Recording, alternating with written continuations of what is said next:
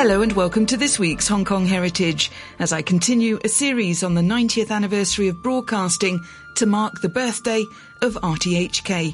Later in the programme, the former head of Radio 2 and later Deputy Director of Broadcasting, Raymond Sek Fai, returns to talk about his friendship with two sadly missed cantopop greats, Anita Mui and Leslie Jiang.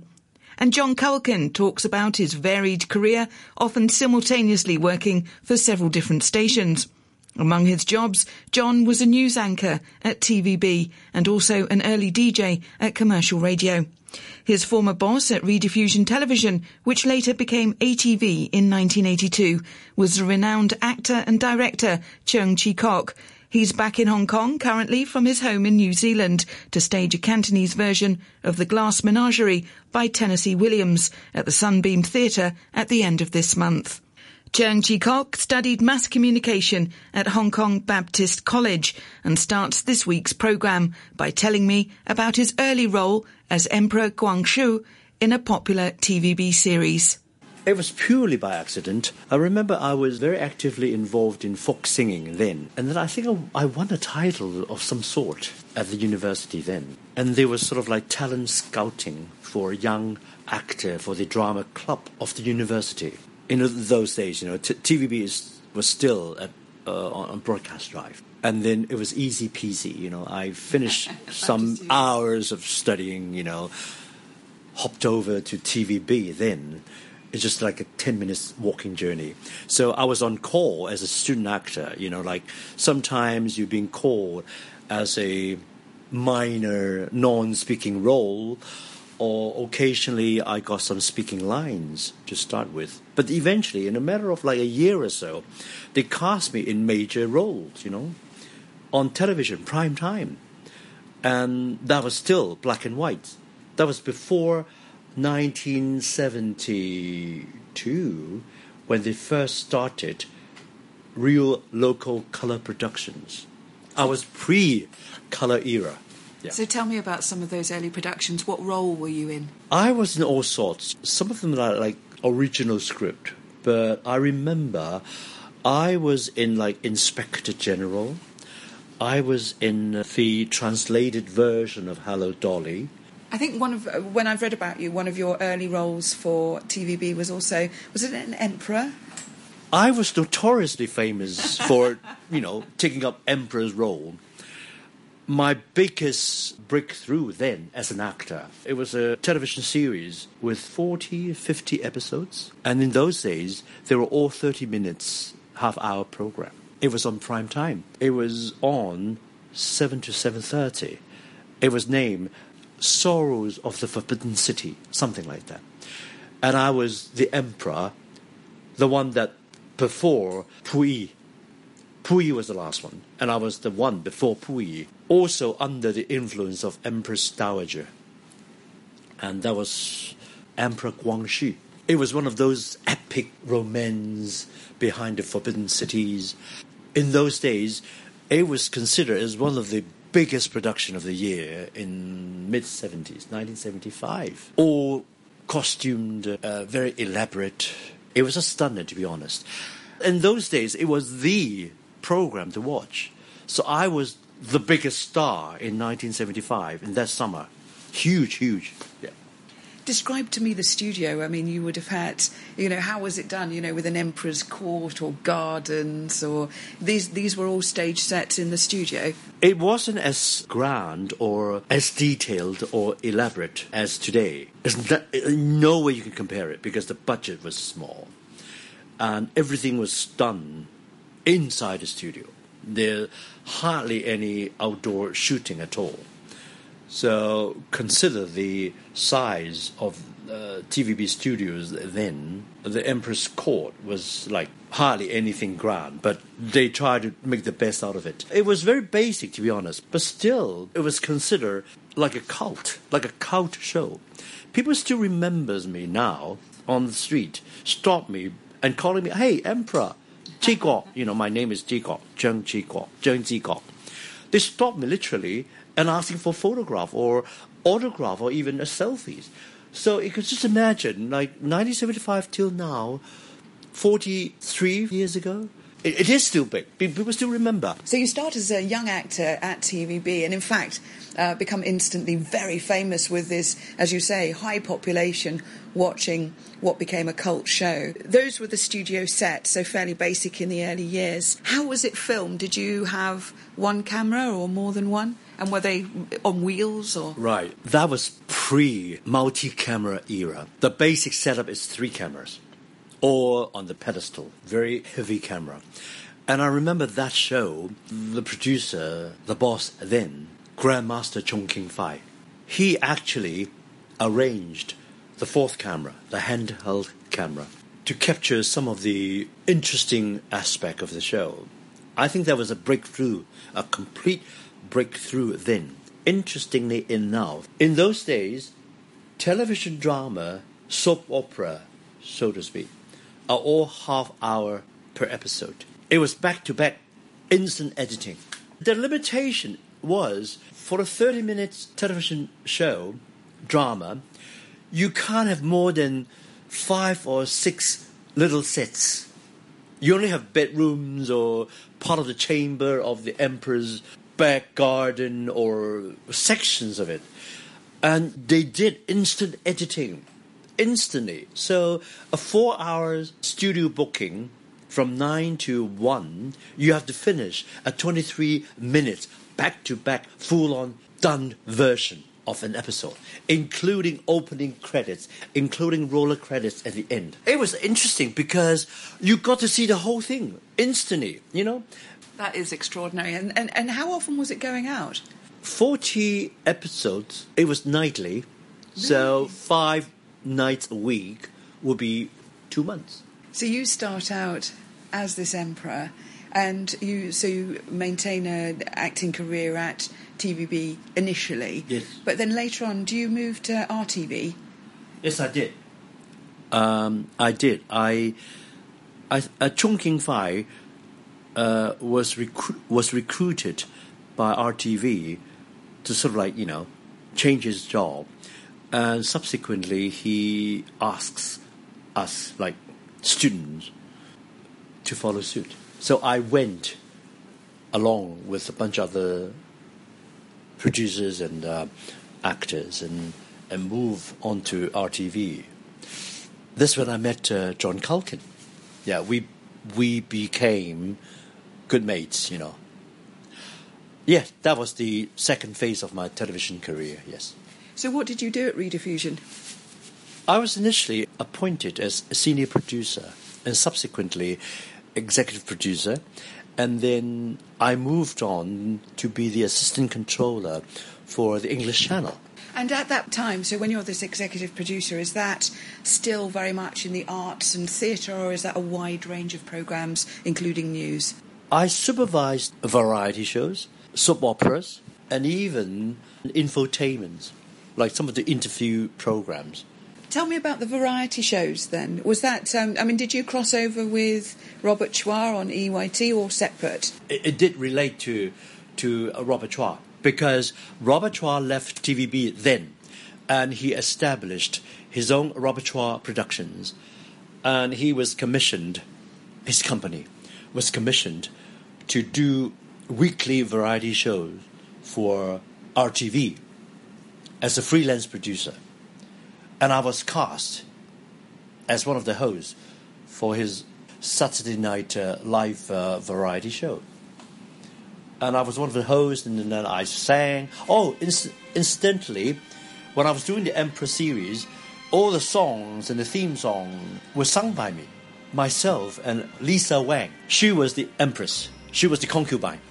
So Lisa Wang started when I was a young actor.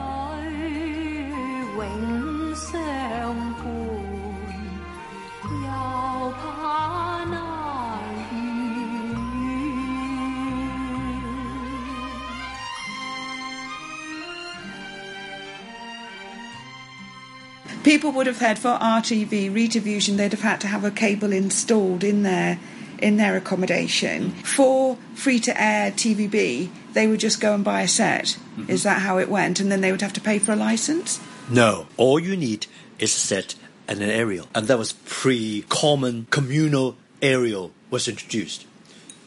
It was very funny. What a scene. When you walk down Hong Kong, every window there's an aerial sticking out. Everywhere. Wan Chai, Chai Wan, Causeway Bay, Mong Kok, Tsim Sha Tsui. It was fun. Literally, we call it yu guat, fish skeleton, because it did resemble, the remain of a fish. So we can tell, that household, they are watching TVB because there's a fish skeleton sticking off from the window. Cheung Chee Kok there, who I look forward to having back on Hong Kong Heritage to talk about his illustrious theatre career. With his smooth tones and a voice known as the Culkin, John Culkin came here as an 18-year-old and fell into the TV business.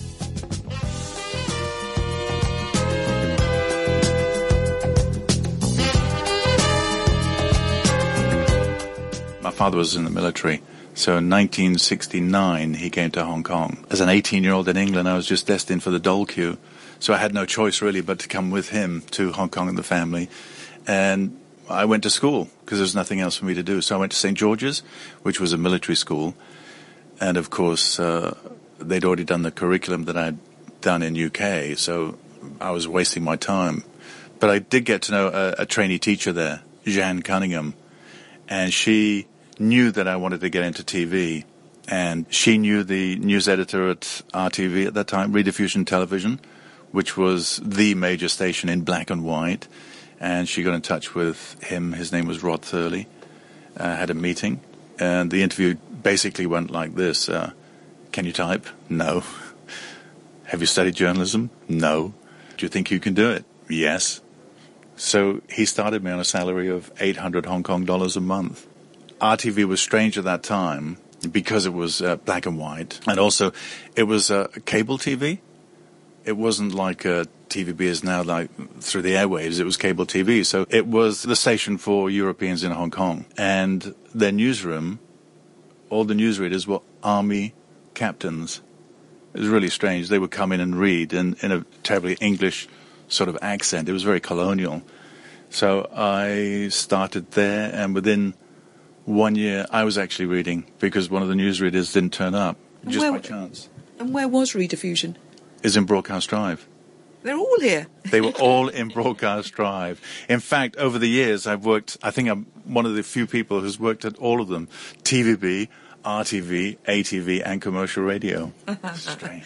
And RTHK. And RTHK, of course. I nearly forgot. Oh, Radio Hong Kong, of course. In those days, yes. Those days. Yes. Now, do you remember first going on TV? Yeah, I was very nervous. I'd been writing stories. I was so nervous that it made me even better, I think. It made me concentrate more. And I had long hair, so I was totally different to all these army captains who had been reading.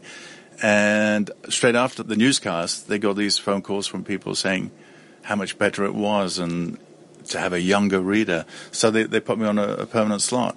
So I became the newsreader in 1972. And at that time, can you remember any of the kind of stories that you were reading? The Vietnam War, that was the big thing at that time. But in reading the news then, there was no auto cue. And I had to be taught to read looking down, just moving your eyes and not your head. It's the strangest thing, but it was great practice for the years to come. So you would actually read, but also make eye contact with the camera? You would not move your head. You weren't allowed to. You should just move your eyes. And you had to read the line ahead, if you see what I mean. You're reading ahead. And once you get the knack of it, it's really, really easy to do, and it looks much better. But as far as you were concerned, you were just talking to a camera? Yes. Red light would come on. There'd be three cameramen, and then they'd have the supers in the corner. Two cameras on you, so a long shot and a shorter one. Now, when you were reading the news, how long was a bulletin? Half an hour. Oh, that's quite solid. Half an hour, and there's no recorded reports like they have now on video. It was literally all reading, and then you voiced over the actual film. So you were reading for 30 minutes. 3 bulletins. There'd be 7 o'clock, then the 9:30 summary, and then the midnight news. So there's 3 bulletins a day. And then you just sort of go to bed about 2, 3 in the morning. Yeah, but like I said, I worked at every station around Broadcast Drive. I was actually freelancing for RTHK, or Radio Hong Kong at the weekends, when I had my time off at RTV. So I would come here and freelance at RTHK at the weekends. Yeah. Now, you appeared on the front of a TV magazine. I got on the TV Times, that was the local entertainment magazine, and they put me on the cover, I think about 1974, 75, and I do have a copy of that. It's a good laugh when you look at this. Julie Mullins, me, the Weather Girl, and Rod Hurley, yeah. Long hair, everything. It looks ridiculous now, but yeah, that's what it was. Were you always studio-based, or did you go out and do camera work on site? No, I also managed to get a ridiculous show called Through the Looking Glass with Julie Mullins, and we got sponsorship by a guy called David Pettigrew, who ran Westminster Travel at that time, an ex-army guy, and he would sponsor us. So we flew basically all around the world with a cameraman, a crew. We went everywhere. New Caledonia, we went to Australia, we went Malaysia, Singapore, all sponsored. And Through the Looking Glass was what, a travel program, or? No, we just made it a travel program so we could get out of Hong Kong. But what was actually the remit? The actual thing was like local activities, but we made it so that you could you could have a destination for local people to go to, and that's where Westminster Travel as the travel agent came in. When you start off at commercial radio, in what sort of role? DJ. I was a disc jockey. In what year? That'd be about 1970. I basically started off RTHK, commercial radio, and RTV all at the same time. The DJ, it must have been a whole different side of John Colgan. It was. I was never very good. I don't think so. But it opened other avenues because of remember I mentioned the Vietnam War going on? Well, they had rest and recreation in Hong Kong. So you had many nightclubs catering to the Americans coming over on rest and recreation from Vietnam, spending loads of money and enjoying 2 weeks as if it's the last day of their life. And for some of them, I suppose it was, and you had these clubs, and I got this gig at the Peninsula Hotel, in the basement of the Peninsula Hotel. And that started my outdoor DJing, if you like, club DJing.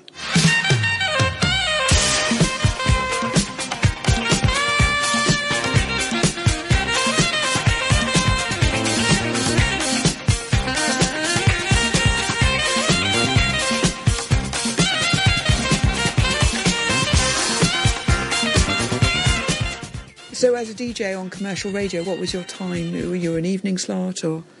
They gave me sponsored shows. I only had 2 or 3. I remember one, Music from Mootrees, and Mootrees was a record outlet in Tsim Sha Tsui at that time. It was only a half-hour show, and then the rest of the time you'd be filling in for other DJs. And what kind of stuff? So if it's 1970, what were you playing? Bee Gees, stuff like that.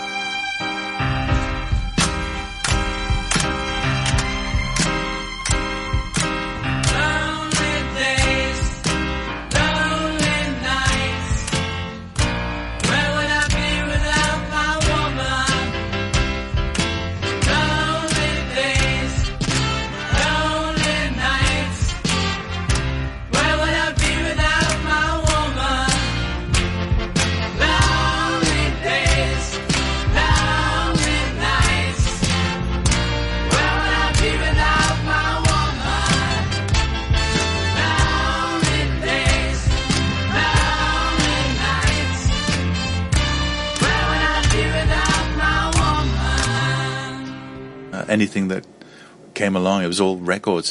And it was so much more difficult than today because you had to queue up the record, find the record from the record library, and it's all on computer now. You don't have to leave your seat. So these guys coming in today and call themselves DJs, they really don't know what it was all about, Beats per minute, beats per second. how you could move a record into the other without actually people knowing that you changed the song. That was the trick then. John Culkin there. John will be marking 50 years in the broadcasting business next year, when I hope to sit down and chat with him again. Raymond the former head of RTHK's Radio 2 and a former deputy director of RTHK, would get to know some of the great cantopop singers of the 1980s before they were famous. In the 80s, that was the golden age for Hong Kong, not only for radio. It's for radio, television, concerts, record industry, film. All the big stars came here almost every day and night. Yes, I can imagine that, for me, it's sort of quite interesting because when I come into the studios now, okay, yes, I do the evening news programme in here, but I feel they're vaguely redundant. That's not quite what their initial role would have been. Regrettably, the 80s, in fact, really was our golden age. But you also had contests and singing contests or song awards. Yeah. I still remember in the early 80s, we were assigned by the then British government to do the district board singing contest. So in 1984 really, we organized this 18 district board singing contest. I was the chief adjudicator. In the end of the day, it was the now very famous Jackie Cheung who won the contest. And did you vote for him? Of course. In the final, we've got only 9 singers. And I still remember he was the 5th or 6th one to appear. So when he finished singing, I was telling myself, the other 3 need not sing. Oh, I hope you encouraged them. That was the truth. 共你有過最美的邂逅，共你有過一些風雨憂愁，共你醉過痛過的最後。但我發覺想你不能沒有，在你每次抱怨的眼眸，像我永遠不懂給你溫柔。別再訴說我倆早已分手。And the next year, the 18 districts become 19 districts.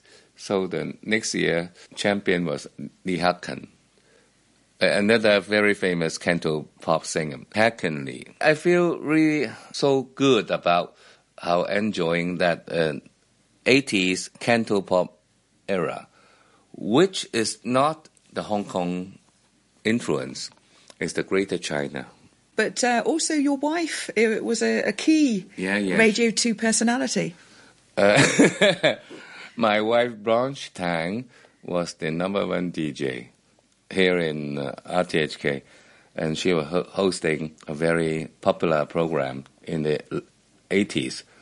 All the top stars came here to be interviewed late night. Anita Mui, Leslie Cheung, Danny Chan, Jackie Cheung, Alan Tam. All the big names voluntarily came here to be interviewed. And that show was a big, big success. Everybody listened to that show and did not go to bed before that show ended at and what was your wife's, what was Blanche Tang's? Blanche Tang. What was her show called? In Chinese, it's called Ba Guo Tam Sam. If I really want to literally translate it, accompanying your night through songs. Now, when you and Blanche are in London at home, what kind of music do you like listening to? You got the first important question that I really want to answer. You know, When I went to the BBC for training in the 80s, I was listening only to BBC One, 2, and Capital Radio. This time round, I have been in London for 3 years, on and off. Sometimes Capital Radio. No more with BBC. Very seldom. That's all. And why would you say that is? Because I'm in Uber every day. The driver is my decision maker. When you look back at, when you were saying about the 80s, the canto pop era, so did you meet Anita Moy and Leslie Jang? Not only that, we have dinner once a month, even with Danny Chan. All the talents are not with us anymore. We were great, great friends. Love is over, 像那已逝的美夢，當初的愛去匆匆，感我在莫憶心中。Love is over， 為過往事灑淚，多少嗟嘆唏噓，逝去往事不可追。Love is over， 像那已逝的美夢，當初的愛去匆匆，求我在莫憶心中。Love is over， 讓那往日一串淚，點點灑向春江水，為我送入愛海裏。 What was Anita Moy like? She is kind of couldn't care less lady. She is so talented. I was her adjudicator in the singing contest back in 1982. I only did 3. One is Anita Moy, one is Jackie Chan, one is Hakan Lee. We were great friends. Same like Leslie. He is so talented. So it's kind of an instinct that you happen to know these people. They are so great for Hong Kong, but they die so young. Yes, it's incredible. I mean, it's 15 years since Leslie Jang died in 2003, Sure. and I think that there's still a sort of public outpouring. Like Danny Chan, all those are great talents in the singing industry for Hong Kong to date. Raymond there. Next week, I'll be hearing from some more radio personalities about the life of the first Chinese and first woman director of broadcasting, and about how the Tiananmen massacre was covered, and how there was this idea that RTHK should be corporatised. Thanks for listening, and join me next week on Hong Kong Heritage.